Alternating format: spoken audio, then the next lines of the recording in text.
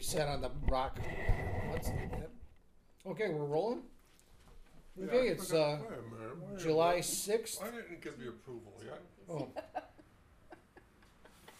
I still got a mouthful of stuff. I was just gonna tell the date. All right, tell the date. Who is everybody? Cantankerous, I think. Who is everybody? Yeah, well, I know who everybody is.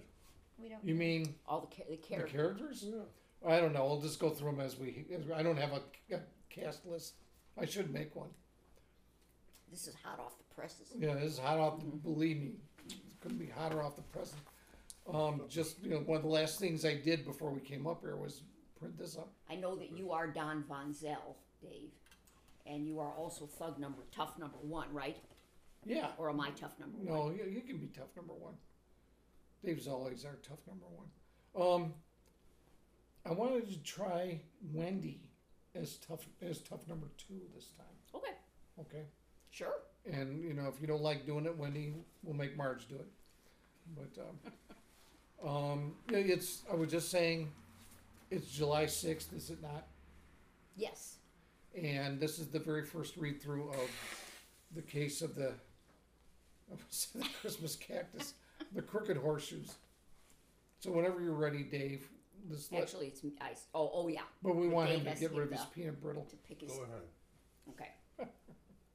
This I'm gonna try I don't know if I can get a British accent on this short of a. Okay. This is. Just I do can it. go station. Just do it This is upper station. crust, like PBS kind Okay. of thing. This is station WMDB. Time for thrills. Time for suspense. Pilot Island Productions and Malted Mortar Milk Mix, the mix that puts something special into your milk, present the casebook of Bobber Maxwell, Two-Fisted Detective. Tonight's episode, the case of the Crooked Horseshoes. Following his life and death slugfest the previous week with South American smuggler Pepe Amontillado. and the collapse of that scoundrel's criminal empire, our hero Bobber Maxwell finds himself. So, I found myself walking along Chicago's Oak Street beach during the last light of a warm summer day. Call it dusk. Mostly deserted now, only a couple of picnic fires visible up the shore to the north. Lake Michigan was unusually calm, only a gentle series of waves lapping at the sand, which had made it a perfect evening for my stakeout. Only the guy who was supposed to show up in a rowboat never showed up. I was in disguise as a beach gate, swim trunks, sandals, strictly off the cob. Under my Hawaiian shirt, tucked into the waistband of my trunks, I had my .38, but it didn't look like it would be seeing any action this evening. But as my ma always says, the second best way to stay out of the rain is to bring an umbrella. The very best way is to stay in the house. I was just trying to figure out what I was going to tell my client when I turned my head and caught a glimpse of three guys approaching at an angle, trying to get the drop on me from behind. When I faced them, they quickened their pace, and things were about to really ride. Okay, Dave, you be tough one. Hey, Mac. I'm just kidding. Wendy be tough two. Hey, Mac, got a quarter? Who, me? All my change goes to the Red Cross. You better hope you got some folding money in those swim trunks. Ah, a knife man. Oh, then a switchblade flicks open. A knife man, huh? Now, you're not going to try and tell me you're the great Jim Bowie, are you? Because I'm pretty sure he died at the Alamo. I'm going to tell you you're going to die right here if you don't fork over your cash. Well, you haven't even told me what you wanted for. Here's an idea. Why don't I give you this? And then, two punches, two of them. Somebody grab his arms. There's three of us and only one of him. And more scuffling, a horse Look, some approaching. guy on a horse. Gallop muted by sand. Could be one of them mounted cops. Run! Panting of the three toughs, which fades as they run. Horse comes to a stop, whinnies, and then Marge plays Okay, Trudy. now what kind? Just my Regular normal voice. Regular Marge voice. Hey there, mister, you okay? They sure took off. Ah, sure. Just some misguided youths looking for the big dance. You're bleeding. your arm. I better have a look at that. Sounds of horse tack rattling, Trudy grunting slightly with the effort. A scratch. That mumbly peg blade must have nicked me. I've got gauze back in my office, but Yeah, Nick, nothing. You, my friend, need a couple stitches. I can actually help with that. Let me get my little kit from the saddlebag. you a doctor or something? I'm something all right. A veterinarian, actually. The mounted police have their stables south of here. I'm their vet. This is Kelly, a patient. Now hold still and don't be a baby. Kelly snorts and whinnies. You gonna use that needle on me? You repair Davenports with that thing? Just horses. And you.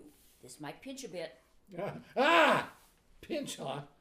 Hey, do you need a flashlight or something? The light's fading fast. Nah, I could do this with my eyes shut. No need to show off for my benefit. Ow! And then soft thud of Bobber's pistol hitting the sand. I saw those punks attacking you well enough. And say, mister, what's with that pea shooter you just dropped on the sand? Why didn't you use that on your attackers? Oh, oops, sorry. Nope. That's the wrong page. That's right. That's Oh, is right. it? Okay. Oops, sorry. Let me just get that. Pulling this thing wouldn't have been fair to those poor guys, now would it? I actually hate guns, but I need one in my line of work. Your line of work being... Private investigator. I'm Barbara Maxwell. Here, I'll show you my license. Here, can you see?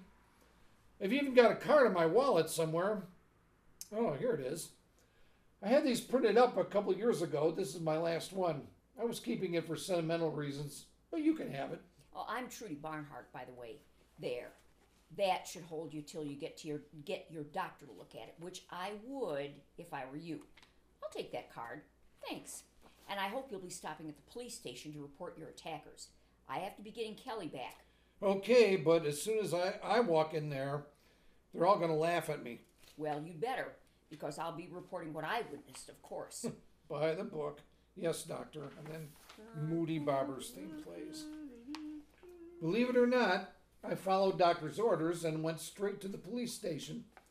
The fellows on duty didn't razz me too badly. And, true to her word, Dr. Trudy made her follow-up report. I even had a medical professional take a look at my arm. Well, the dentist who has an office in my building counts, right? And that was that. I never expected to hear from Trudy Barnhart ever again. But a couple weeks later, I was in my office playing mumbly peg with that switchblade. Yeah, it turns out that punk dropped it back at the beach when all of a sudden, it's your coin collection, and then Wendy, why don't you do long distance operator? This is the long distance operator. I have a person trying to call from a Trudy Barnhart for a Bobber Maxwell. Yeah, that's me, all right. Thank you. Go ahead, ma'am. Bobber? It's Dr. Trudy. Remember me? We met on the beach earlier this month. I'm actually calling from Colorado. Forgive the connection. Coming through loud and clear. But hey, sure, how could I forget you? A dentist I know just removed those stitches for me. Healing up nicely over here. I won't ask about the dentist. So, the boys on the force say you are a good detective. That's nice. Mighty nice to hear, considering they would never say that to my face. So, I'm out here helping my parents on their ranch. And, well, I can use a good detective. All the way in Colorado? Afraid so. And then sound effects diesel train engine, and the clack of tracks play through the narration and the following scene. And then the relentless version of Bobber's theme plays throughout. And Bobber narrating. And simply put, that is how I found myself on the diesel train known as the Cloud 9 Clipper, which made a regular Chicago to Denver run in less than a day. Seems Dr. Trudy's parents owned a dude ranch in the foothills of the Rockies, not all that far from Loveland, Colorado, wherever that was, and not too far from the Denver train depot, I hoped, which was where Trudy was picking me up. She couldn't go into much detail over the phone, but it seemed there was big trouble on the ranch, and their local sheriff was more a hindrance than a help. I, being the ultimate outsider, seemed to Trudy to be, well, just what the doctor ordered. I eagerly took the case not only because of a definite spark I detected between myself and the good horse doctor, but also because my beach case had turned sour and it wouldn't hurt me to get out of town for a bit. It was a nondescript train ride, other than a strange experience I had in the club car as I was settling in with an elderly grilled cheese sandwich, Bourbon Street, and a little sightseeing. Okay, Dave, I'd like you to try Castor, and Wendy, I'd like you to try Ermengarde. They're like middle-aged college professors. Oh, okay. Like college professors? Yeah. If you could do a Peter Lorre voice, that'd be great, but don't worry about it. Oh, Okay. so creepy like? Excuse me. I hate to interrupt your lunch. Oh, that's good. So that's good then. That's perfect. It's okay with me, as long as you understand I'm probably not going to stop eating. Well, my name is Castor Trout. This is my wife, Ermengarde. Hello. That's great. Okay. That's great. So the Trouts are here. What can I do for you? We're university professors in Colorado. Castor is a herpetologist, a reptile expert, and I teach local archaeology. We saw you enter the club car, and well, do you remember what I said exactly, Castor? My wife here said, isn't that Tommy Sinclair, the Olympic gold medal winner swimmer? That's a hot one. Sorry, folks, it's been years since I tried to swim. I had too much ballast to do a decent job of it. Pardon while I let this nasty sandwich add to the ballast. Oh dear. Well, are you any kind of athlete? You do look familiar. Nope, just a dry cleaner with no athletic inclinations. Name's Leo Green. Oh, well. Sorry to disturb you. Yes. Come along, Ermengarde. Let's let the man enjoy his sandwich. No sweat, folks. And then Bobber's theme plays throughout narration. Of course, I could have told the Trouts about my former boxing career, but since it's pretty well known in Chicago, at least, that after the war I hung up my gloves for the private eye racket, I didn't want to blow my cover even before I got to the ranch, where I planned to go as a dry cleaner. Sometime after lunch, I dozed, and I awoke to the conductor announcing Denver. Plenty of daylight left. A woman of her word, Trudy, waited for me on the platform, dressed as a pretty cute cowgirl. Her parents' Jeep was parked nearby, and we rocketed off, finding a dirt road with blinding speed. Trudy was quite the driver. And the Jeep motor, tires driving over a rocky road. Whoa! That's something I admire in a driver. You don't let a little thing like a jagged cliff keep you from where you want to go. So, why don't you fill me in on some of the details? Yes, we're still 2 miles away. Here's the gist. My dad inherited this ranch from his dad, so it's been in the family forever. My brother Todd and I grew up here, so it's also our family home. Dad is quite a showman, and since westerns were getting so popular, he decided to start incorporating little vaudeville-type live shows starring the ranch hands. They love playing good guys versus bad guys for the entertainment of the guests. When would these shows take place? They could break out at any time if one of the guys had an inspiration, and they often did. But there were regular skits, too. For instance, you could always count on one during supper in the dining hall. There usually was one during the sing-along around the campfire in the evening. But by far, the most popular one took place along this very road when the ranch bus would bring folks from the train station, just like I'm bringing you. Why was it so popular? A gunman on horseback would stop the bus and rob the strongbox. But he'd carry a goofy toy gun, and he dressed like a cartoon bad guy with a giant hat and a grease paint mask. He would trade corny jokes with the driver. Our ranch guests couldn't get enough of it. What does all this have to do with your current troubles? 2 months ago, things began to go missing around the ranch. A couple weeks later, someone ambushed our hand Murphy, who was playing the bus robber, and a real masked robber held up the bus. Only he didn't take the strongbox. He took all the guests' cash. He's done it 3 times now. The help is quitting. More and more guests are canceling. 4 times. What? Look there. And then Dave do the masked robber. How do you want me to do that? Kind of like the thug Thug Number One voice, or you can do it like Nico if you want. Is any of the Thug's voice going to be later in the script? Well, you've already done a tough voice earlier. Okay, so. but any more tougher Thugs in the remainder of the script? Couple. Okay. Yeah, Stop that Jeep, lady. that's good enough. Brakes screeching to a halt on gravel road. We'll return to the case of the Crooked Horseshoes, but first, a word from our sponsor. Mothers, does this sound like a scene from your home? And Marge is Jenny, and Wendy is Timmy. Now, Timmy, drink your milk. I hate milk. You can't go out to play until you drink your milk. I hate milk. Young man, how will I ever get you to drink your milk? And Now, who could that be? Come in. door opening, cow hooves clopping slowly, cowbell clanging. Dave, do Walt, if you can do a farmer voice, yeah, well now, that Good kind of. afternoon, folks. Moo, I'm Milky. Okay. Moo. Farmer Walt Malt? And Milky. I think it's me. That's Timmy. Oh, go ahead. And Milky is Maltese milk cow. Wow. I can't believe it. Table being shoved over, glass shattering. It sounds like somebody in this house hates milk. I'm afraid. Yeah, it's great. I'm afraid it's Timmy, Farmer Walt. I hate milk. I hate milk. It's so watery. It tastes like milk. Throughout Here. Walt's speech, a jar lid being unscrewed, spoon dipping into dry material. Here, try some malted mortar milk mix. Just put 4 heaping tablespoons into an 8-ounce glass of milk, like so.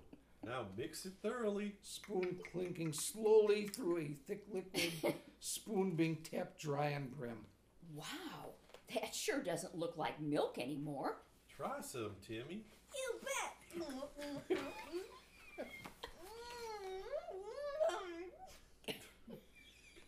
Look at that. Timmy has never finished a glass of milk before. It's so rich too. Milk was never this thick. What? It's like drinking tasty wet cement. That's right, Timmy. And just like cement, it's full of calcium and all kinds of stuff to make a growing skeleton like yours strong as a sidewalk. Wow. I feel heavier already. And Milky, what's that song you always sing? Milky can sing? Mrrr, makes your bones as strong as a concrete block with super strength that's hard to knock. And then we're all gonna sing. Drink malted milk. I'll write this like you should. The 4M stand for good. And now we return to our adventure, Bobber Maxwell in the case of the Crooked Horseshoes. Bobber's theme plays. It was like waking up in the middle of a cowboy movie. But like my ma always says, if you suddenly think you're in a movie, you probably belong in a nut house. With a very real-looking 6-shooter pointed at her, Trudy slammed on the brakes and we skidded to a halt. He sat atop a chestnut brown horse with a black mane, a breed you see everywhere when you're seeing horses. Mr. Desperado himself was dressed in an all-black shirt and pants, black cowboy boots with silver spurs, a modest-sized black cowboy hat, and a black mask which covered his entire face. It was really a black bandana with just 2 slits cut out for the eyes. It was a wonder he could see at all. He waited a moment for the dust to settle, then he spoke roughly, waving that gun at us with genuine menace. Who's the robber? That's you, Dave. Okay. Yeah, how are you gonna keep Just so a- many things straight? So Okay, you two. Out of their Jeep now. Out into the road with your hands in the air. That's a good one. That's with good, the Dave. clenched teeth. Yeah, that's right. Yeah. Try to make 2 it car doors opening and slamming shut, slightly out of sync. Wait, let me just write something down. Okay. I want to remember that. Okay. Okay, so you still haven't gotten this out of your system, huh? How dare you attack my parents' livelihood like this? Who are you anyway? I'm afraid I don't know what you're talking about, ma'am. I just need you, partner, to lay down your wallet on that car hood. Make it snappy and no one gets hurt. Wallet hitting car hood with a slight metallic echo. There you go, Chief. Easy does it, okay? Thanks, Pod. Hands in the air till you've counted to 100. Yeah! Galloping hooves on a rocky surface echoing away. And there he goes over that hill. You can put your hands down. No one's going to be checking up on our counting progress. You okay? Sure. Just a bit shook up. I've heard the descriptions of others, but this was my first encounter. Very unnerving looking down the barrel of that thing. I don't know who he is, but he's got your wallet and your identification. Your real identity might become known. Not just yet. My real wallet is in a pocket I have secretly sewn inside my shirts. My usual undercover mode. All he has is a wallet with no ID and a small stack of stage money sandwiched by a couple of $1 bills. Is it safe to continue our drive? Do you think he's really gone? No doubt. He wasn't here for cash anyway, no matter what he finds in that wallet. He wanted to send a message. Do you know what lies in the direction he's headed? Is there some kind of trail we can follow? A rattlesnake rattle, which slowly fades by the time Bobber speaks. Not much. He was very clever. Hear that? This area is loaded with rattlers. He's following a rocky ridge. The snakes love to sun themselves up there. Plus, it's hard to tell what kind of trail he even left. We might find scuffed rock or maybe some broken brush. Look, his real trail just ends at the road's edge, where the layer of dust ends. Rattlers, huh? Well, any scuffs will stick around for a while at least, even if it rains. We should get to the ranch, but I would like to revisit this spot tomorrow, maybe. Rattlers or not, when we have more daylight, just to... Now this is funny. Look here. What's that? The hoof prints that his horse did leave in the dirt here. They're strange. See how they don't line up with the shape of the hoof? That horse wasn't shod properly. At least not by someone who does it on a regular basis. I've got my camera in my suitcase back there. I'll take a couple pictures of them. But do you think you'd recognize the hooves that way that would make these prints if you saw them? Now, I'd have to lift a hoof or two to check. But sure, easy. Great. Well, let me get that camera. Then let's make tracks ourselves. And then the Moody Barber music. I mean, do you want the westerny? Not yet. Not yet. That's Okay. coming up. Okay. And we did just that. As we drove the rest of the way to the ranch, Trudy and I went over my cover story. Her parents would know my real identity, but to the staff and guests, and even to her brother Todd, I would be Leo Green, Chicago dry cleaner on holiday. After a couple pretty rugged miles, the ranch house and bunkhouses, etc., came into view. It was a very handsome spread. As Trudy pulled the Jeep up to the main house, an older couple dressed in Western togs stepped out onto the porch to meet us. Trudy's mom was a white-haired but tanned and tough elderly lady, but her dad was a mountain of a man, 6'6" if he was an inch, with broad John Wayne-type shoulders, a gentle giant. Trudy quickly told them about our run-in with the masked robber. They were none too pleased to hear about it. And Dave, I'd like you to try doing red. Just do a variation on the big, like almost like the voice you were doing for Walt Malt, And Wendy tried doing Dottie, the mother. And, Trudy's me. During the latter part of the above speech, Jeep engine shutting off, Jeep doors opening and shutting, screen door opening and banging shut, 2 pairs of boots walking on a wooden porch. That all is happening during Bobber's speech. Okay. Red. As long as no one was hurt. Got another one of those mysterious phone calls from that idiot telling me that I had to sign over the ranch free. Probably the varmint who tried to rob you and who poleaxed poor Murphy. But you are okay, aren't you, Trudy? Oh, yes, I am, Dad. Don't worry. Mom, Dad, this is the gentleman I was telling you about. The one from Chicago. Right. Bobber was the handle on. Leo, Dad. Remember, this is Leo Green, the dry cleaner. Oh, yeah, that's right. All your making believe, Trudy, I swear. Well, glad to meet you, Mr. Green, or whoever you are. I'm Lysander Barnhart. Jesus, Bill. I'm Lysander Barnhart. But you can just call me Red. Everybody does. This lovely gal's my wife, Dottie. Mr. Green, so very pleased you could visit our ranch for your vacation. Very pleased to meet you folks. Is there somewhere we can talk that's private? I want to hear more about this idiot that keeps calling you. Oh, heck yeah. But first, gotta welcome all the new guests in the dining hall as they finish their dessert and coffee. Then we lead them out to the bonfire ring for the big get to know you and sing along. You're the last to arrive, so I'm afraid you missed chow. Greasy Gordon, our cook, will scare up something for you. Don't you worry. We better get 'em moving. Screen door opens and slams. Boot steps echo away. Wow, I mean, really, we should talk. That's Dad. Oh, that's Red, all right. Single-minded is the polite way to put it. Never you mind, Mr. Green. You'll just have to get your big fancy meeting. You'll have to get your big fancy meeting eventually, when Red runs out of other things to think about. Come along, kids. Screen door opens and slams. Dottie's boots echo away, and then Moody Bobber's theme plays.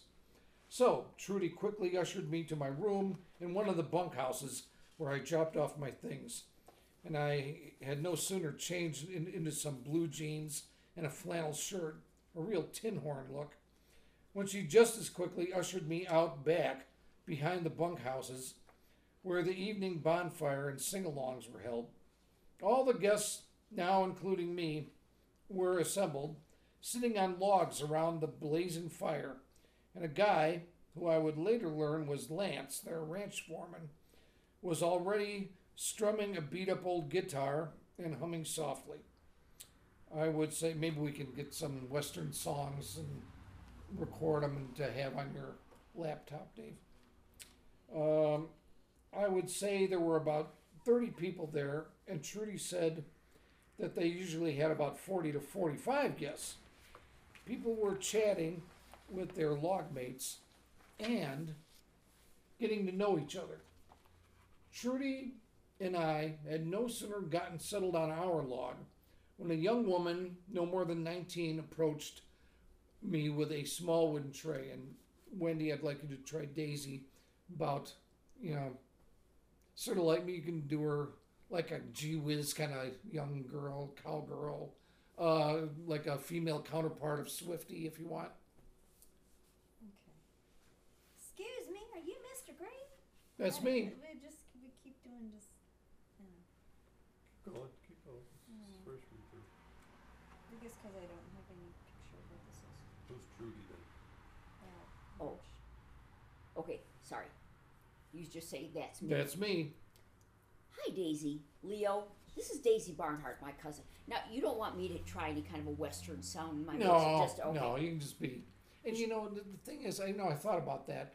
These kind of things, it's like the heroes that are like returning to their families who are like in the country. They never seem to have the same accents as their families. Okay. It's sort of separates you as like the. Okay. I don't know. It's Okay. just All right. a device. All right. Hi, Daisy. Leo, this is Daisy Barnhart, my cousin. She's working here for the summer. That's right. Been working here every summer since I was a kid. Huh. I know all the places in this land Trudy's never even set foot on. Mr. Green, Uncle Red told me to bring you this sandwich and coffee, seeing as how you ain't had your supper. One of Aunt Dottie's cookies, too. They're good. Thank you, Miss So Barnhart. Very nice to meet you. Likewise, I'm sure. You can call me Daisy. I just sit here with you two for the sing-along, if you don't mind. And if you're done with your food, Mr. Green, my last job of the night is to take your tray and stuff back to the kitchen. Okay, is that me? Mhm. Yeah. I'll bet it's me. Can't turn the page. Oh, no. Enough pages. There we go. Oh, be our guest. Let's just scoot down a bit, Trudy. Hope everyone enjoyed the grub. And I see everybody's getting to know everybody else. And Red's speech fades into the background mumble as Bobber and Trudy converse. Hey, Trudy. Now, this is weird. You see that couple nearly straight across the campfire from us? Guy's got a blue shirt. You know their names? Oh, those are the Trouts. Why do you ask? Well, they were on the same train with me. At least they were for a while. How peculiar. I didn't see them when I met you. I wonder how they got back here. I was just wondering the same thing. But what do you mean back here? Well, they were here last week, but had to cut their vacation short for some reason. So before they left, they signed up for a second week. Dad was delighted to take their money. The Trouts actually met us last summer. Their scientists on the Trouts actually met us last summer. They're scientists on at some local university. Met Dad while they were taking pictures of the wildlife out on the property. They love it out here. I guess they're going to be regulars now. Hey, what are you guys mumbling about over there? I'm feeling all left out. I think I might need to reintroduce myself. Excuse me. Hey, where's he going?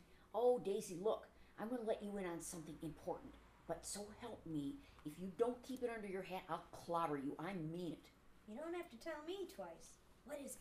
And then Lane's campfire music. Lance's. It should be Lance's.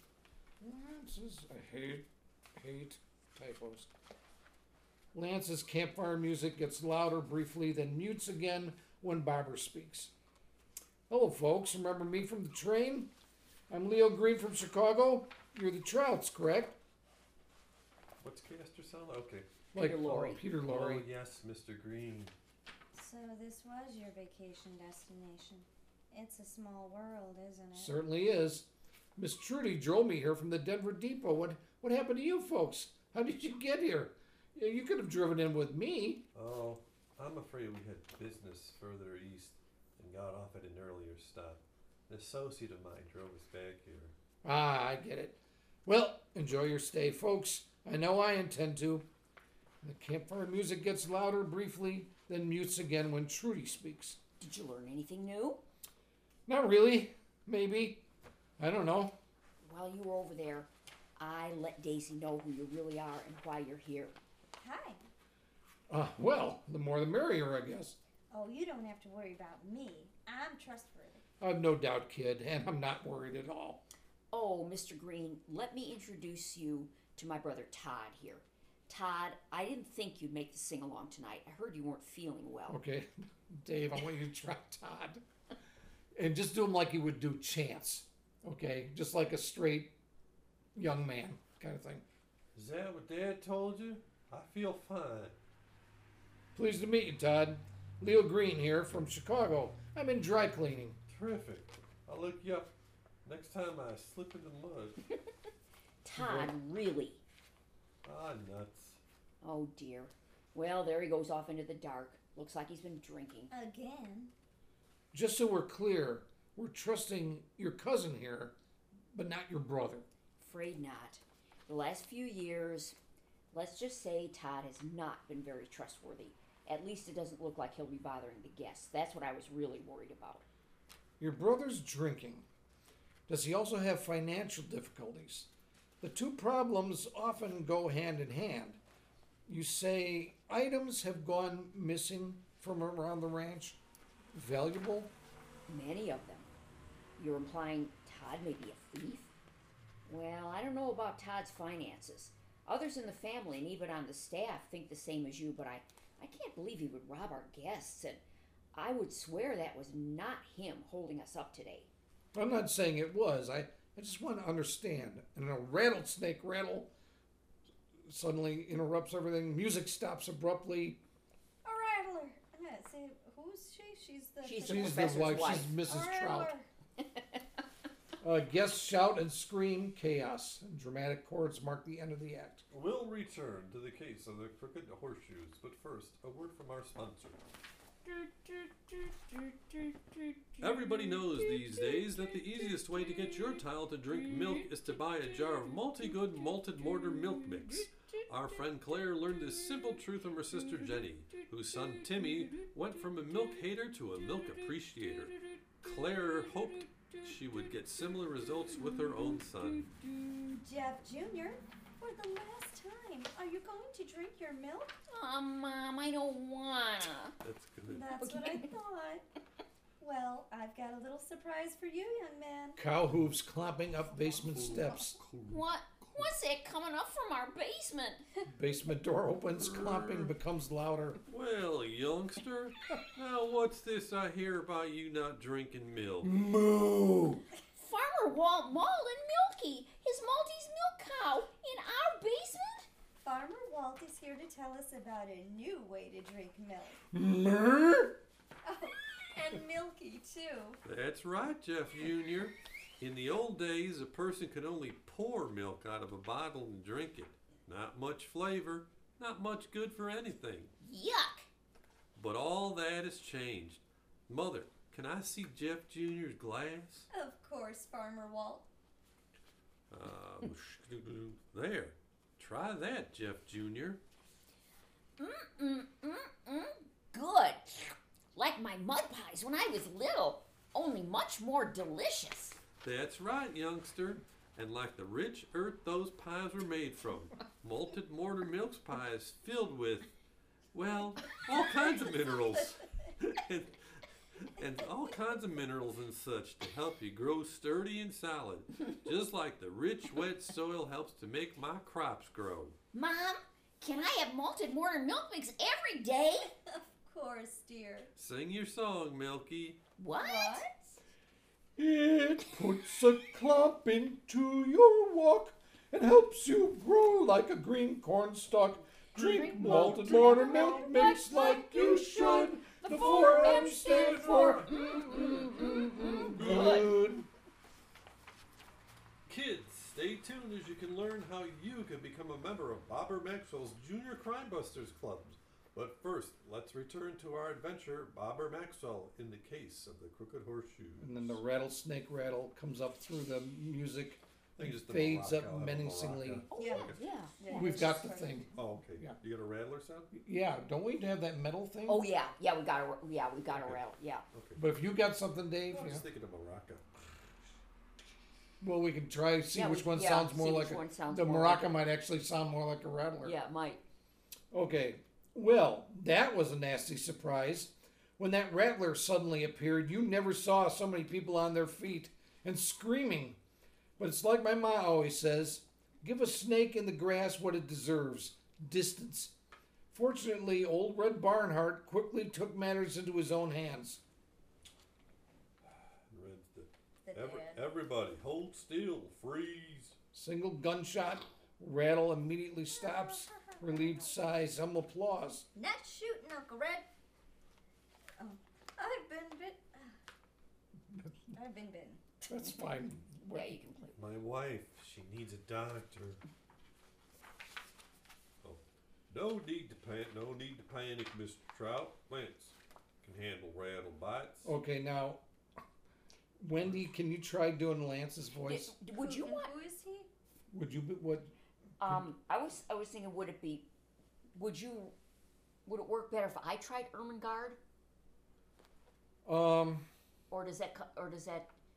Well, I just the 'Cause Wendy you had have to so change- many lines as Trudy. See, this is what I'm thinking of. Wendy had to change voices real Well, quick. you there, that's know, we could, if that's a real problem, what I could do is write someone else's, give someone else a line in between Okay. to give her voice a time to Okay. reset. Okay. You know, but Wendy has handled different voices before. Oh, yeah. She's done Frick and she's I done. just You can know. never remember who Ermengarde Yeah, that's was. all. Yeah, It's she's just kind a- of. She's kind We're of. reading through this for the first I've time. been bitten. See, I guess because Yeah, no. Yeah, no kind of accent, not too kind of a dull voice, but kind of like Fraser's wife, ex-wife. I've been bitten. yeah, that kind of without too much excitement. My Yeah. wife, she needs a doctor. Or should I actually have that with emotion? Yeah, I think you can. You guys, I mean, you don't have to just do it completely deadpan. I mean, My you can wife- put emotion in My your voice. wife, she needs a doctor. Yeah. He's right, I do. Okay, where are we at right now? No, Top of 33. Oh. no need to panic, Mr. Trout. Lance can handle rattle bites. And who's Lance? Well, I wanted. Maybe I should have you try that. Now you Marge. try Lance. Okay. Yeah, because I don't want to Alright. overload Wendy in this. I'm on it, Red. Who is he, though? He's the Ranch, he's ranch the guitar, foreman. the guitar. He's the guy player. that's been playing the Oh, guitar. so we and the- haven't seen him. No, he hasn't no. talked yet. No. Okay. So let me just put my name in here with a question mark. I'm on it, Red. Daisy, run to the kitchen, get that snake bite kit. Already on my way, Lance. All right, Miss Trout, just relax. Let's take a look. Got my flashlight. Voice fades in the background as Red speaks. We'll take a look. We'll at that drive the right now. Trouts in the Denver Oh, it'll be all hospital. right. It'll be all right. Lance has been Be all with right, me Miss for Trout. years, been dealing with snake bites since he was a tyke. Mrs. Trout will be fine, but that bite must be looked at. Care to take the drive, Mr. Maxwell? Sorry, I mean Mr. Green? Oh, thanks, but maybe I should stay. Good idea. Help things calm down here. Good idea. I'm staying too, Dad. Another good idea. I'm gonna go bring the Jeep around for Mrs. Trout. Barbara, I'm worried. We've never had a rattler show up down here, and at night? You're thinking someone brought that snake as an unannounced guest. That's exactly what I think. And Barbara's theme plays. That incident with the rattlesnake shook up the whole place pretty badly. Long after Red and his human cargo had driven away into the night, the rest of the guests hung out in the common room, drinking coffee and other beverages, and talking about the terror they had all just experienced. Finally, as the hour got closer to midnight, little by little, the guests headed off to their various bunkhouses and to bed. Trudy put on one last pot of coffee, and we took our mugs out onto the back porch where there were a couple of wooden chairs. We'd barely begun to sip when Todd walked out of the dark. Todd, I thought you would have been asleep by now. Why don't you hit the hay? You sound like Mom. Oh, and I'm not a thief, by the way. I've been hearing the talk. I was merely trying to... Shut up. I'm going. It's my Mr. Dry Cleaner. What's the matter? Somebody spill your grape juice on your golf pants? Say, weren't you worried wandering around out there? I mean, after that one rattler. Rattler? What's he talking about? And then Barbara's theme. Even though I had been suspicious when the rattler had appeared shortly after Todd had, once Trudy and I finished telling him about what had just happened, you could see how it shook up it made him. No one who had grown up with rattlers nearby took them lightly. They might be used to them, but they knew they were nothing to joke about. Soon after, a much more polite version of Todd staggered off to bed. By now, I had my flashlight with me, so we took our coffees for a stroll by the scene of the crime. We should probably throw some water on the remnants of that fire. Hey, now where did the snake go? Well, I don't know. Someone disposed of it, I guess. Is it in the fire? Not seeing anything that looks like its burned remains. But who would take it? Daisy ran for the snakebite kit. Your dad ran for the Jeep. Lance was busy with Mrs. Trout. One of the guests? People latch onto some pretty weird souvenirs out here. Hey, you know how we met with you riding a horse when it was nearly dark out? Yeah. Well, how would you like to give me my first horseback lesson and go for a ride when it's completely dark out? And now the Western style Barbara's theme we're going to play. I'd never been on a horse in my life, but I'd seen enough Hopalong Cassidy and Johnny Mac Brown movies to make me think, how hard could it be? Well, in the stables that night, I learned, under Trudy's deft tutelage, that while it wasn't impossible to pick it up quickly, it also wasn't the same as riding a bike. For one thing, a bike doesn't have a giant head that can reach back and bite your leg if you do something it doesn't like. Trudy very wisely chose for me the biggest, dumbest, sweetest horse they owned, an old boy named Potato. And we hit it off right away. In a half hour, I was guiding them around with some degree of confidence, and the next thing you knew, Trudy and I were taking a moonlight ride back up the road we came in on. There was an old truck we could have taken instead, or that ranch bus, but I wanted to make this trip as quietly as possible. Soon, we were at the spot where the holdup had happened. Okay, I want to try to follow that masked guy's trail if we can, using our flashlights. Are we going to have to worry about rattlers now? You should always show caution, but they only come up here in the daylight to warm themselves. They're down the cracks and crevices now, out in the scrub hunting. We should be okay. Can you see any scuffs or signs of his trail without us having to dismount yet? Yeah, I think old Crooked Horseshoes went this way. Then let's go this way. And the horseshoes clopping quietly and slowly on rocky This surface. is easier than I thought. Look there. Even with just a flashlight, you can see this guy left all kinds of scuffs for us to follow. This rocky area we're riding on right now, Trudy, who owns it? This is all part of my parents' property. I confess, though, this is the first time I've ridden it. Because of the rattlers, we were always told to steer clear. You can't grow much of anything here. No good for grazing. It's a useless part of the acreage, unless you're in love with snakes. Oh, okay. And where does it look like we're headed? More useless property of your parents? Yep. Looks like our friend headed in the foothills, all belonging to Dad and Mom. Good for nothing, unless you count its scenery appeal, which definitely is part of the ranch's value. And you said local law enforcement has been a hindrance. Oh, Sheriff Dooley has been so odd and impossible since the holdups began. Odd how? Well, we've known him for years. He's been sheriff for years, too. He's very well liked and has always been a fine lawman. But the moment Dad reported the first robbery, well, he wouldn't come out here.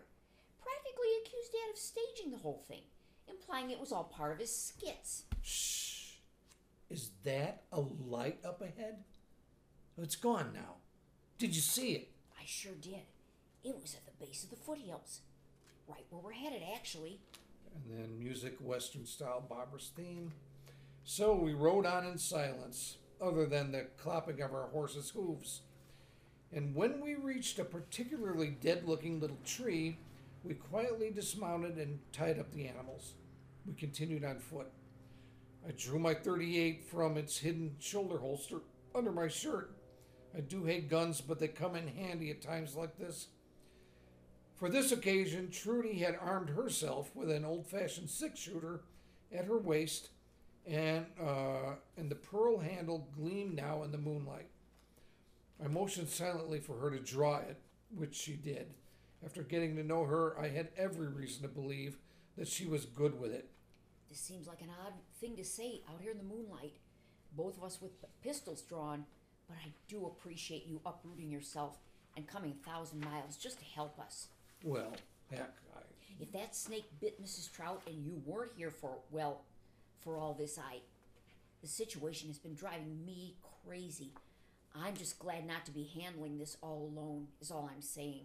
Trudy, Oh, for crying out loud. You two aren't going to start kissing, are you? Daisy Barnhart, you're lucky you didn't get yourself shot sneaking around like that. Don't worry. I know how to duck. you've been following us the whole time? I knew you two were up to something.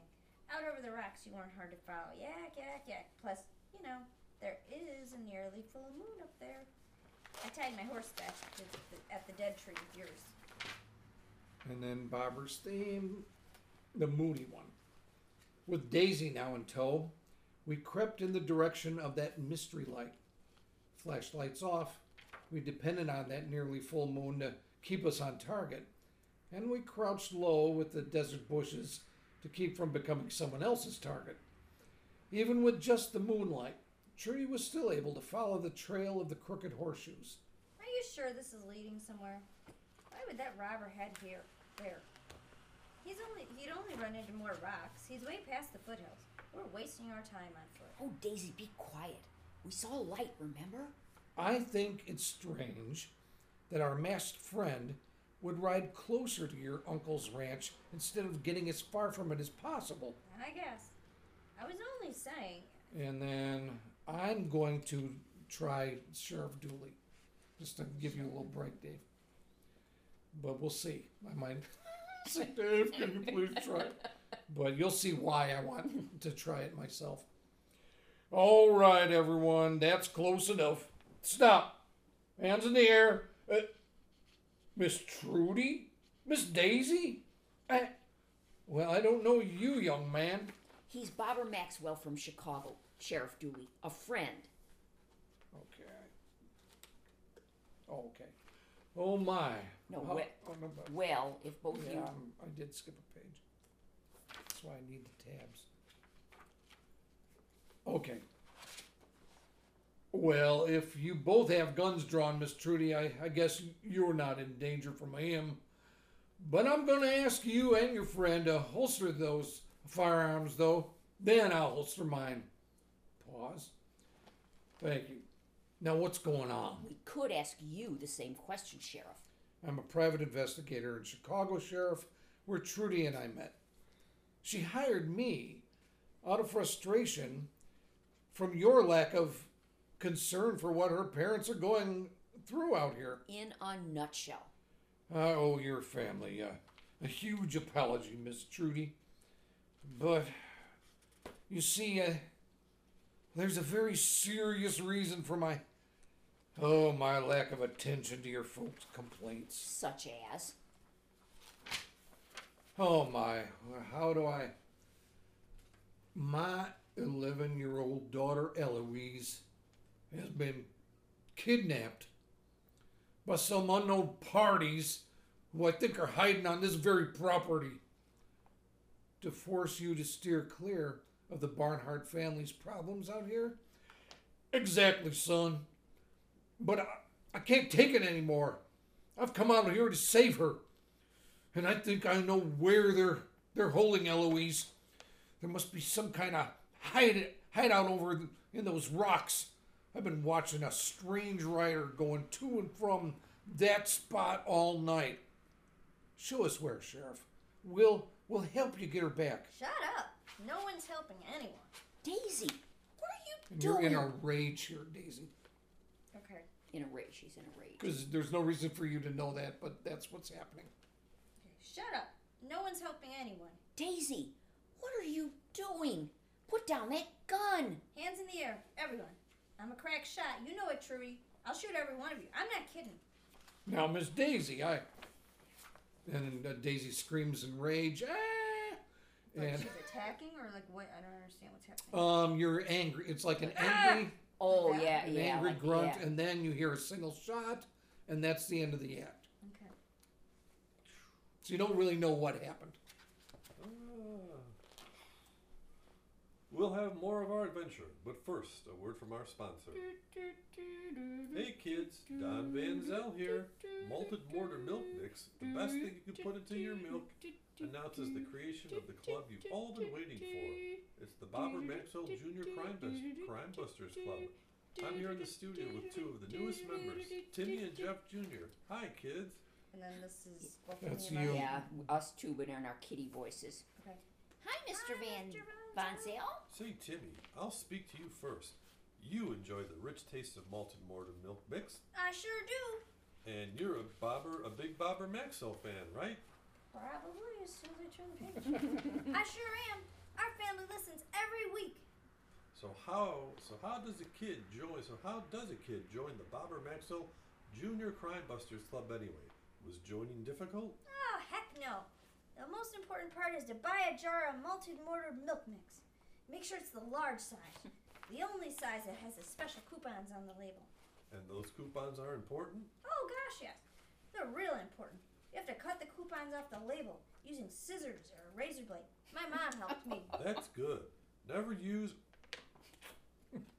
scissors or a razor blade without the help of a grown-up, kids. Right. Then you mail those coupons. There's two of them on each jar to the address on the other side of the label. Oh, and you also got to send your name and address and $1 for shipping and handling, along with all the coupons. Fine. Good work, champ. And now, let's talk to Jeff Jr. Hello, Jeffy. You and Timmy are cousins, I hear. We sure are. My mom and his mom are. So once you mailed in your applications, what happens next? Gosh, I got a package in the mail. It had my membership card and a magnifying glass. A sturdy plastic replica of one of Bobber Maxwell uses. And a decoder dial. And, well, my first case to solve. Wow. And how do you solve these cases? Easy. By listening for clues on a radio show. And most important, you have to buy more malted mortar milk mix and send in more coupons. You have to get more clues to solve those cases. And here's this week's radio clue word. Hucksters. What? Let me repeat that radio clue word. Hucksters. Ah. Oh, okay, so they're. That's right. If you're a member of the club, you already know what it means. And now, kids, we've got a very, very special guest in the studio with us today. Bobber Maxwell? Milky, the Maltese milk cow. Yay. Clumsy hooves, cowbell ringing. Moo!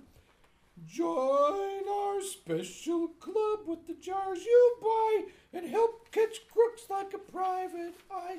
Drink malted mortar milk mix like you should. The 4M stand for Good. Now, the exciting conclusion of our adventure, Bobber Maxwell in the case of the Crooked Horseshoes. I'm trying to get to the right page. Things sure were topsy-turvy fast out there on the Lone Prairie. All of a sudden, 19-year-old Daisy was holding a gun on us, threatening to kill us. Then she screams in rage. Then a shot rings out in the night. I thought for sure one of us was dead. But as my ma always says, if you're looking for order in a bag of mixed nuts, you best be reaching for a waffle. Even with a nearly full moon, visibility wasn't great. But here is what I thought I saw. The moment after that shot rang out, the pistol seemed to disappear from Daisy's hand. Yeah, I didn't mean the right wrist. We all stood agape, peering at what appeared to be Daisy's empty palm. Then her cry of rage turned into a cry of pain. She grabbed her wrist and suddenly bolted into the night and was gone. The next moment, Trudy, Sheriff Dooley, and myself were all on the ground, our own weapons back in our hands, ready for more slugs from the unknown shooter. But the next moment, we heard a voice and running bootsteps on the rocks. You can all relax. For the moment, I guess, unless she comes back. It's Todd. Todd? Oh my goodness. You. So you shot the gun right out of Daisy's hand. Yeah, I guess I did do that. I can't believe it myself. Oh, you may have saved our lives. Good work, young man. And thanks. Oh, Todd. I really thought you were Drunk? Drunk? I was. But I think all that snake talk of yours helped sober me up. And when I caught Daisy doing, and what I caught Daisy doing made me realize my reputation was more on the line than I thought. Oh, well, what is it that you caught her doing? Oh, my real name is Bobber Maxwell, by the way. I'm a private investigator from Chicago. I met your sister when she was on the job back there, and she hired me to come out here and help sort out this whole mess. Right. You know, I figured you had something besides a dry cleaner after the way you talked about that rattler. Anyway, after I went to bed, I got up and thought I might make some coffee. As I was about to enter the common room, I halted and hid behind the grandfather's clock in the connecting hallway. She never noticed me, but I saw Daisy pry open one of Dad's locked cases and take that old pair of spurs he has on display there. It was then I realized it was Daisy who was framing me, making it look like I was the thief. Well, how did you end up out here? I saw her sneak out to the stable, saw her spying on you and gotten your riding lesson. Then shortly after you two had hit the trail, I saw her saddle Milkweed and go after you. I saddled up Crouton and followed Daisy. Lucky for us, you did. Yes, thank you, Todd. So it was Daisy all the time. I'm sorry for any doubts I've had, Todd. But what in the world has come over that girl? This isn't like her at all. I don't know, but I think it's only the tip of the iceberg. We've got something serious going on here, and the sheriff's daughter Eloise needs rescuing. I still want to check where that horseman went and where we saw the light. Sheriff Dooley, the last time you saw the horseman, was he heading for or leaving those hills? Heading for. And it's been hours now, so I was about to head there myself when you folks showed up. But will someone explain about this rattler trouble you mentioned? Yep. And what's this about Eloise needing a rescue? Let's move. We can exchange information as we walk. Remember, we've probably lost the element of surprise now that a shot's been fired. And keep an eye peeled for Daisy. No telling what she's capable of. There's her pistol over there. Someone grab it. The Moody Bobber's theme. So we walked and talked, sharing with each other the different pieces of the puzzle. But soon we closed in on the place in those huge rocks where Trudy and I had seen the light and where Sheriff Dooley had seen the rider disappearing. So far, there was no sign of Daisy, but we knew she could be out there anywhere watching our every move. We kept a brisk pace on foot, and soon we were at the foothills. I've been out here along this area with Dad a few times, years ago. But there's nothing for it but to go up over the rocks. Do you remember any paths a horse might fit into, Todd? Not at all. So, where was your friend going anyway?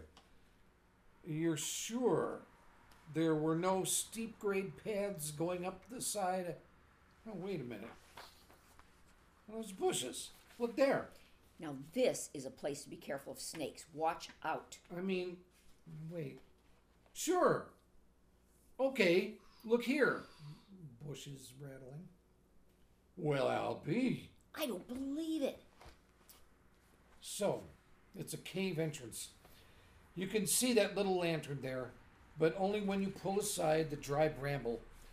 No one home except a horse right now. But there must be a tunnel in there somewhere leading someplace. Let me see that animal. You check his shoes.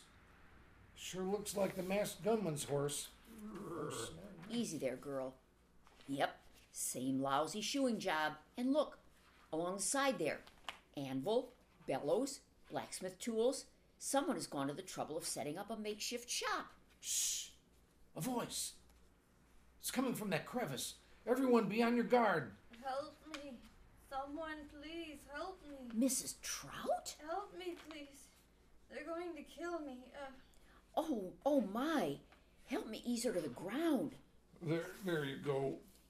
Oh, sorry, that's Todd. Easy does it, Mrs. Trout. You'll be all right. Someone may be hot on her heels. Oh, my first aid kit's in my saddlebag, back on the horse. I've got smelling salts back there. I hate to move her, but... I'm all right, dear. I'm all right. No need for smelling salts. I've got my canteen with me, Miss Trudy. Perfect. Here, Mrs. Trout, drink a little water. Not too much now. Oh, that's better. But they'll be coming soon. We have to get away from here. Who, Mrs. Trout? I would have thought you'd be spending the night in the hospital. Yes, did you even go there? Oh, yes, but I didn't stay long. Lance had antivenom in that snake bite kit and had given me a shot right at the campfire. The doctor thought I was looking good, that Lance had saved me, but they wanted me to stay overnight. Castor would have none of it. Insisted that your father drive me back here and that the hospital was a waste of money, that I was fine. Okay, suspenseful Bobber's theme plays. We didn't seem to have much time, but as quickly as we could, we got part of this twisted story from Mrs. Trout. She and her husband were university professors, she an archaeologist, he a reptile expert, who wandered onto the Barnhart property a year or so earlier, studying some weird tales of the Arapahoes Mrs. Trout had actually uncovered. Mrs. Trout had actually uncovered.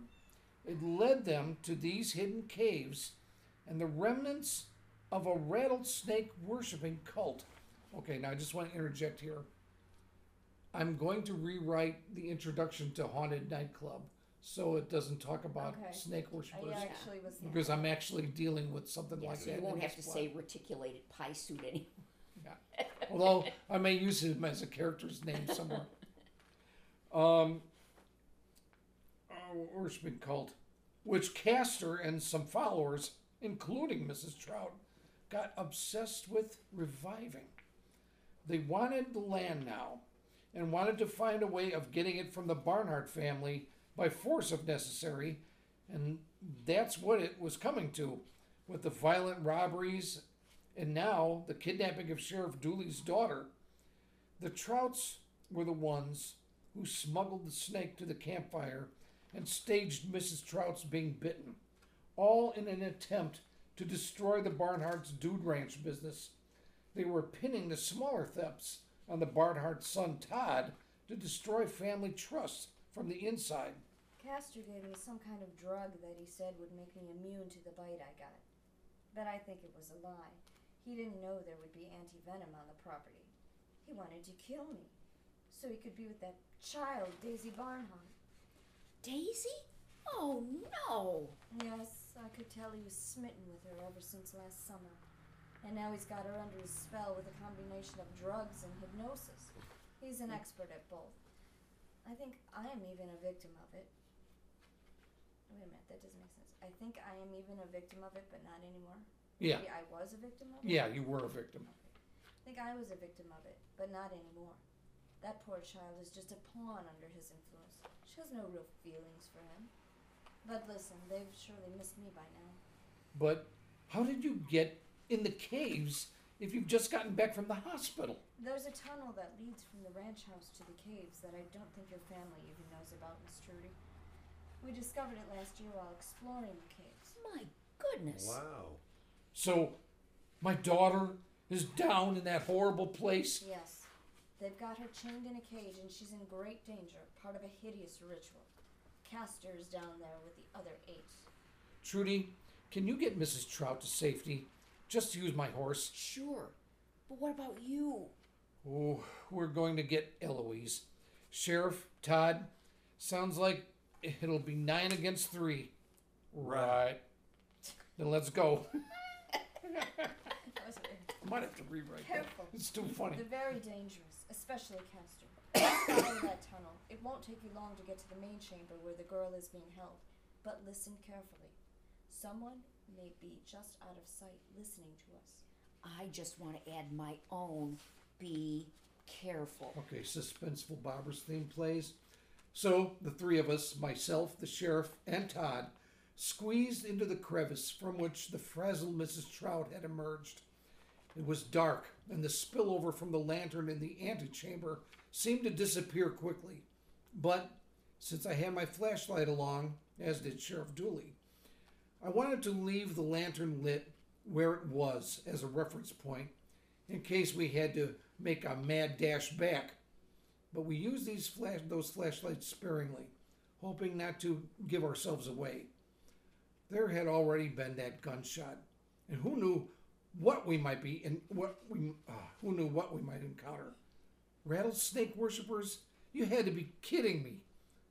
And Daisy might show up any second brandishing another pistol. What had I gotten myself into this time? Wonder if they've missed Mrs. Trout yet. I wonder if they know we're coming. We can't let ourselves get dry gulched. Eloise's safety is our main concern. Don't worry, Sheriff. Wait a minute. Hold it. Listen. What is that? Shh. They're chanting something. You're Can't chanting. make it out. Sounds like a rap. What's that word? Arapaho. That's an Arapaho. Indian Sounds, tribe. sounds like a Arapaho. Trudy and I tried to teach it to each other as kids, so we could talk to local tribes. Sounds like, wait a sec. Sounds like the word he-e-o-gen-e-e-e-o-nit. Oh boy. What do you mean? I mean he-e-o-gen-e-e-e-o-nit in Arahu for rattlesnake. Gentlemen, we have to stay calm and quickly press onward. Now, if they are chanting in some ritual, they may not have missed Mrs. Trout yet. The suspenseful Barbara's theme. We moved as fast as the passage would allow. We came single file. I was in the lead, followed by Todd, and Sheriff Dooley was covering our backs. All 3 of us had our guns drawn, but pointed at the ground since we were traveling in nearly complete darkness. But soon enough, the chanting got louder, and the flickering light of a bonfire leaked through the tunnel dancing off the rock walls. Chanting grows louder and more distinct. Listen to that. I think they may be just around the bend here. And then, let's see. You want me to be one of these cultists or something? Why don't, Can there be a woman, or are they all men? Well, they're supposed to be men, but I mean, just, how about you be cultist number 1 and Wendy try cultist number 2? And you want us both to be women? No, I'd rather you try to do your men voices. Okay. For obvious reasons, you'll see. All right. Let me think now. Well, what did Castor say to you about this? Nothing. I wasn't gonna ask him. You don't want to make Castor angry. Hold on a minute. Okay, I'm gonna get the page turned. This is why I need my tabs. Sorry, everybody. Gentlemen, just so you know, you can ask me anything. Pull 2 punches. Whoa, you sure put those 2 out quick. It's what I do. Okay, that's those 2 down. 7 to go, I guess. I've got a little rope with me. We best hog tie and gag these creeps. Fantastic. Todd, help the sheriff with that. Try to hurry. I'm going to scout ahead. Don't worry, we'll catch up to you in just a minute or so. Suspenseful Bobber's theme. I left Todd and the sheriff at their tasks and forged ahead. To my way of thinking, there didn't seem a moment to spare. As I followed the tunnel, the flickering light grew brighter and brighter. I wondered how bright it could get, and that infernal chanting continued to echo and grow in volume. Finally, I could see clearly that the tunnel before me was opening up ahead. There was a male figure with his back to me. He was dressed in some type of robe, festooned with feathers and with what appeared to be rattlesnake skins, complete with rattles. He looked as though he had been placed on guard, but he was clearly caught up in watching whatever was going on in the main chamber, making those bizarre flickering shadows. Mrs. Trout may have slipped by before he had been placed on duty. In any case, I came up behind him and tapped him on the shoulder. "You, Mr. Snake Man." What? Smack. Apologies, Mac. Well, that's 3 against 6 now. More music. I pulled my belt off and used it to hogtie the goon. Just like the rodeo star I knew I was always meant to be. I gagged him with my hanky, and momentarily I considered pulling the guy's robe off and donning it as a disguise. But since the sheriff and Todd weren't with me to see it, I decided being in the wrong clothes in the dim light might just get me killed. From the boots he was wearing, I guessed this bozo was probably our masked gunman. I took some cautious steps forward, and a macabre scene opened up before me. This was more than a chamber. This was a great cavern overlooking a cliff which ran along an underground river. There was Castor in a rattlesnake robe with a hood that looked like a giant rattler's head, a ridiculous robe. He and the remaining 5 cultists stood next to a huge bonfire built at the cliff's edge, and in the middle of them, and their chanting and gyrating, sitting on a rock next to an open cage, was a young girl who could only be the sheriff's daughter, Eloise. Her head lolled, and her eyes rolled around, giving her the appearance of having been drugged. Castor had one hand clutching her shoulder, and in his other, raised above his head, he held a huge rattlesnake that twisted and hissed malevolently in his grip. There wasn't a second to spare, and I leapt into the midst of them, gun drawn. "Hold it right there, Trout! All of you!" Chanting abruptly trails off into brief grumbles. "Let go of that girl! Throw that snake over the cliff!" No. I know who you are, Mr. Green. You don't think I could find out? You You didn't think I could find out you're the prize fighter, Bobber Maxwell, living your diminished life as a kind of ridiculous gumshoe? We're right up here, son, backing you up. Everyone keep your hands in the air. Creep, do as he says. Let go of her. Yes, let go of her and throw that snake over the cliff, into the river. It will go much easier with you if you cooperate. I've never been much of a cooperator, Mr. Maxwell. I know. How about I hang on to the girl and I throw the snake at your gun? Loud menacing rattle, Dooley shouts in anguish, gun clattering on rocks. Ah, that thing bit me! And then Barbara runs. Let go of her! Let go! Sounds of a Take struggle, your hands off punches. me, Bobber. Take them off or I'll kill you. Daisy, give me that gun. You're not in your right mind. Sounds of Back off, struggle Trudy. between I'm Trudy gonna and Daisy. kill him. I will. Chords, chords, Gunshot. chords. Gunshots, Barbara Blah, blah, falls, blah, blah. Trudy screams, dramatic chords. Oh, I'm not sure. You got lots of explaining to do, Bobber. I felt a white hot pain graze my arm. Then I was falling against Castor Trout. Then darkness engulfed me like smothering tar. And I went away. I don't know how long I was in that shadowy place. It was filled with crazy dreams of people with the heads of snakes. But the next real thing I remember, I was opening my eyes in a hospital bed. And there, leaning over me with the most beautiful smile you could imagine, was Dr. Trudy. This is a good thing, I hope. I'm not dead. Oh, it's a very good thing. But you gave us a real scare for a while. You got bitten by a poisonous snake, shot in the arm, and you struck your head on a rock when you fell. Poor Bobber. That's what we were most worried about. You actually broke the rock. That's my head, all right. Fortunately, we had one more dose of anti-venom back at anti-venom. It's anti-venom. It's Anti-venom. anti-venom back at the ranch, so we knew you'd probably survive the bite. The shot proved superficial, but it grazed your arm good, right near where the snake bit you, and that knife wound from the beach that night. You're getting quite a collection of scars. What else is new? In the crazed state I saw Daisy in when I ran back. She definitely looked intent on shooting you. But the actual bullet that grazed your arm came from a wild shot as I wrestled with her. She's hospitalized here too. Seems to be coming out of the influence of Castor's drug, whatever it was. They're still working on that. And his hypnotic influence on Daisy is vanishing quickly. She hasn't said too much about everything, other than being mortified at how she acted.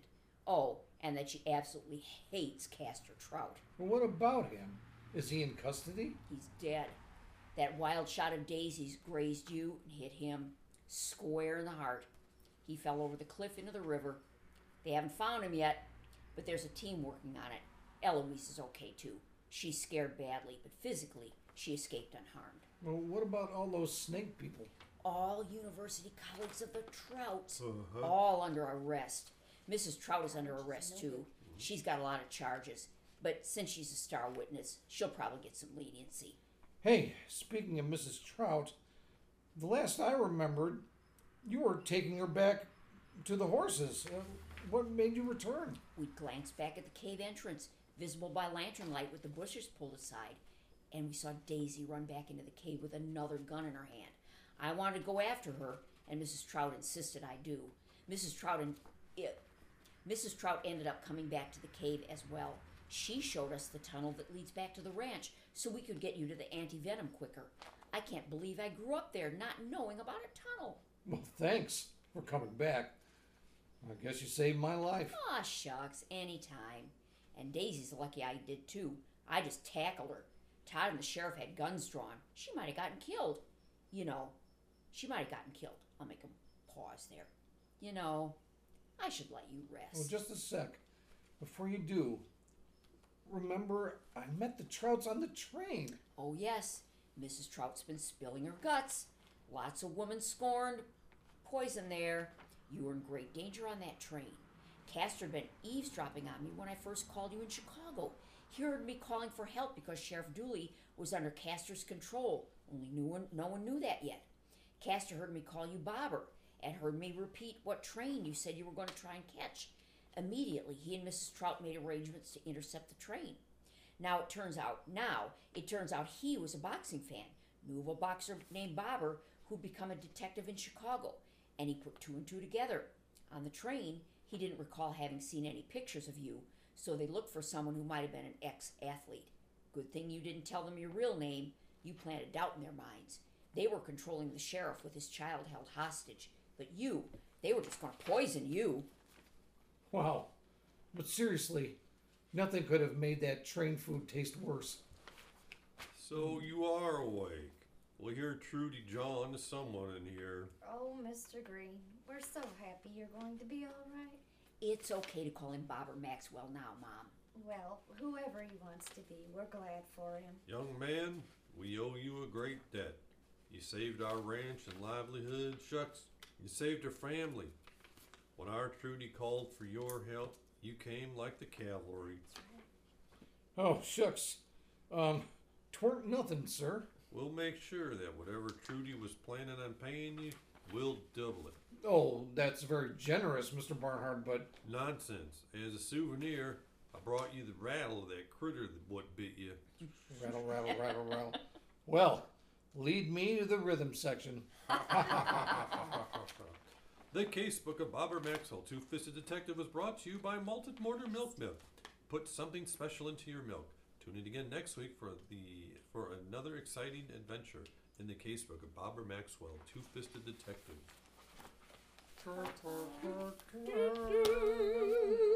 And even with all the slip-up and stumbles and hobnobbing, ooh, hour and 21 minutes. Well, we did a lot of stopping. Yeah. And I Thanks, guys.